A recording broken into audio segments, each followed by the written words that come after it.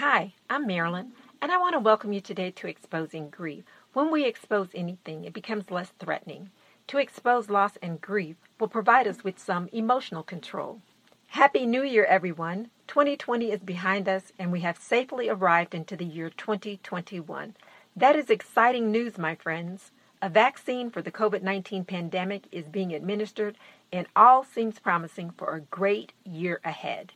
These conversations about loss, grief, and emotional health are continuing because even in light of all the chaos this pandemic's losses, griefs, quarantines, lockdowns, and deaths have caused to so many of us, we have yet to give serious focus to our emotional and mental well-being. The opportunity to tackle these emotional storms is so right. We have a chance to handle our emotional and mental responses differently if only we are willing to move away from our current beliefs that most of us will figure out our own emotional traumas. If you are new to these conversations about loss and grief, you can begin engaging today, or you can go back and listen to the 12 podcast episodes of 2020. In those episodes, we established that everyone experiences some type of loss or grief in each phase of life, from the youngest to the oldest among us. Even though we are aware these emotional traumas occur, we generally refuse to talk about them or even seek professional help in dealing with them. Unfortunately, we have decided that talking about emotional and mental problems are off-limit topics.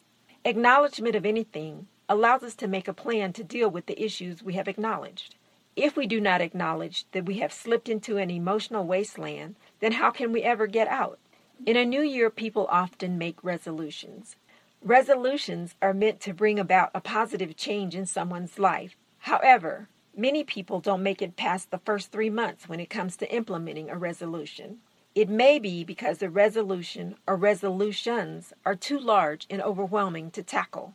I suggest that each resolution be broken down into its most basic element and started from there. For instance, say your resolution is to lose 20 pounds in 2021. Well, I think that's a huge goal, maybe too huge when thought of all at once. However, 20 pounds is about 1.7 pounds per month. 1.7 pounds seems doable, right?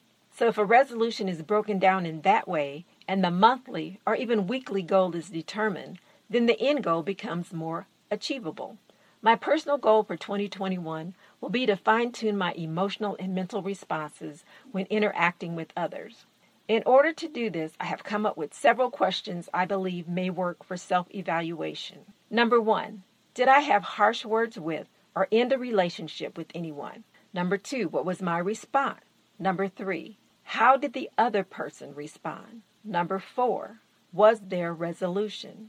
Number 5, could I have handled the situation differently? Number 6, if so, how?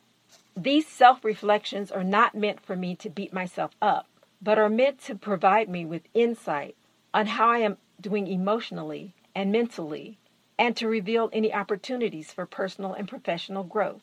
I think it would be even better for me to ask these questions right after an incident occurs, but I know I'm not there yet.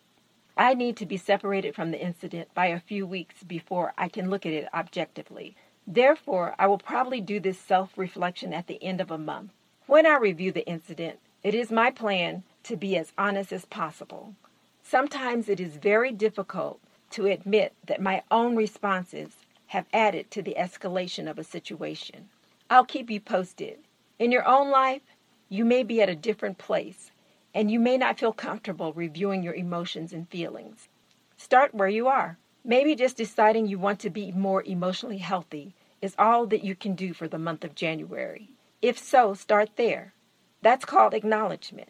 Know that the actual process won't be easy. In fact, accept that if you want to change or even improve your emotional health, the work to get there will be difficult. There may be tears, lots of tears. There may also be anger and even frustration. All of these emotions are natural. As I've stated many times before, I'm not a therapist, psychiatrist, psychoanalyst, or any professional from the field of mental health. But I have lived many years. I have dealt with my own loss, grief, and other emotional traumas, and I have observed others deal with theirs. Strategies to become more emotionally healthy are available and useful. We each must find the strategies that work for us. Sometimes different strategies are used at different times. There is no magic pill.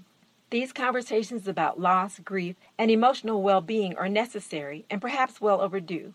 Be a part of these important conversations. I want to thank you so much for joining me today. I hope to visit with you next time on Exposing Grief.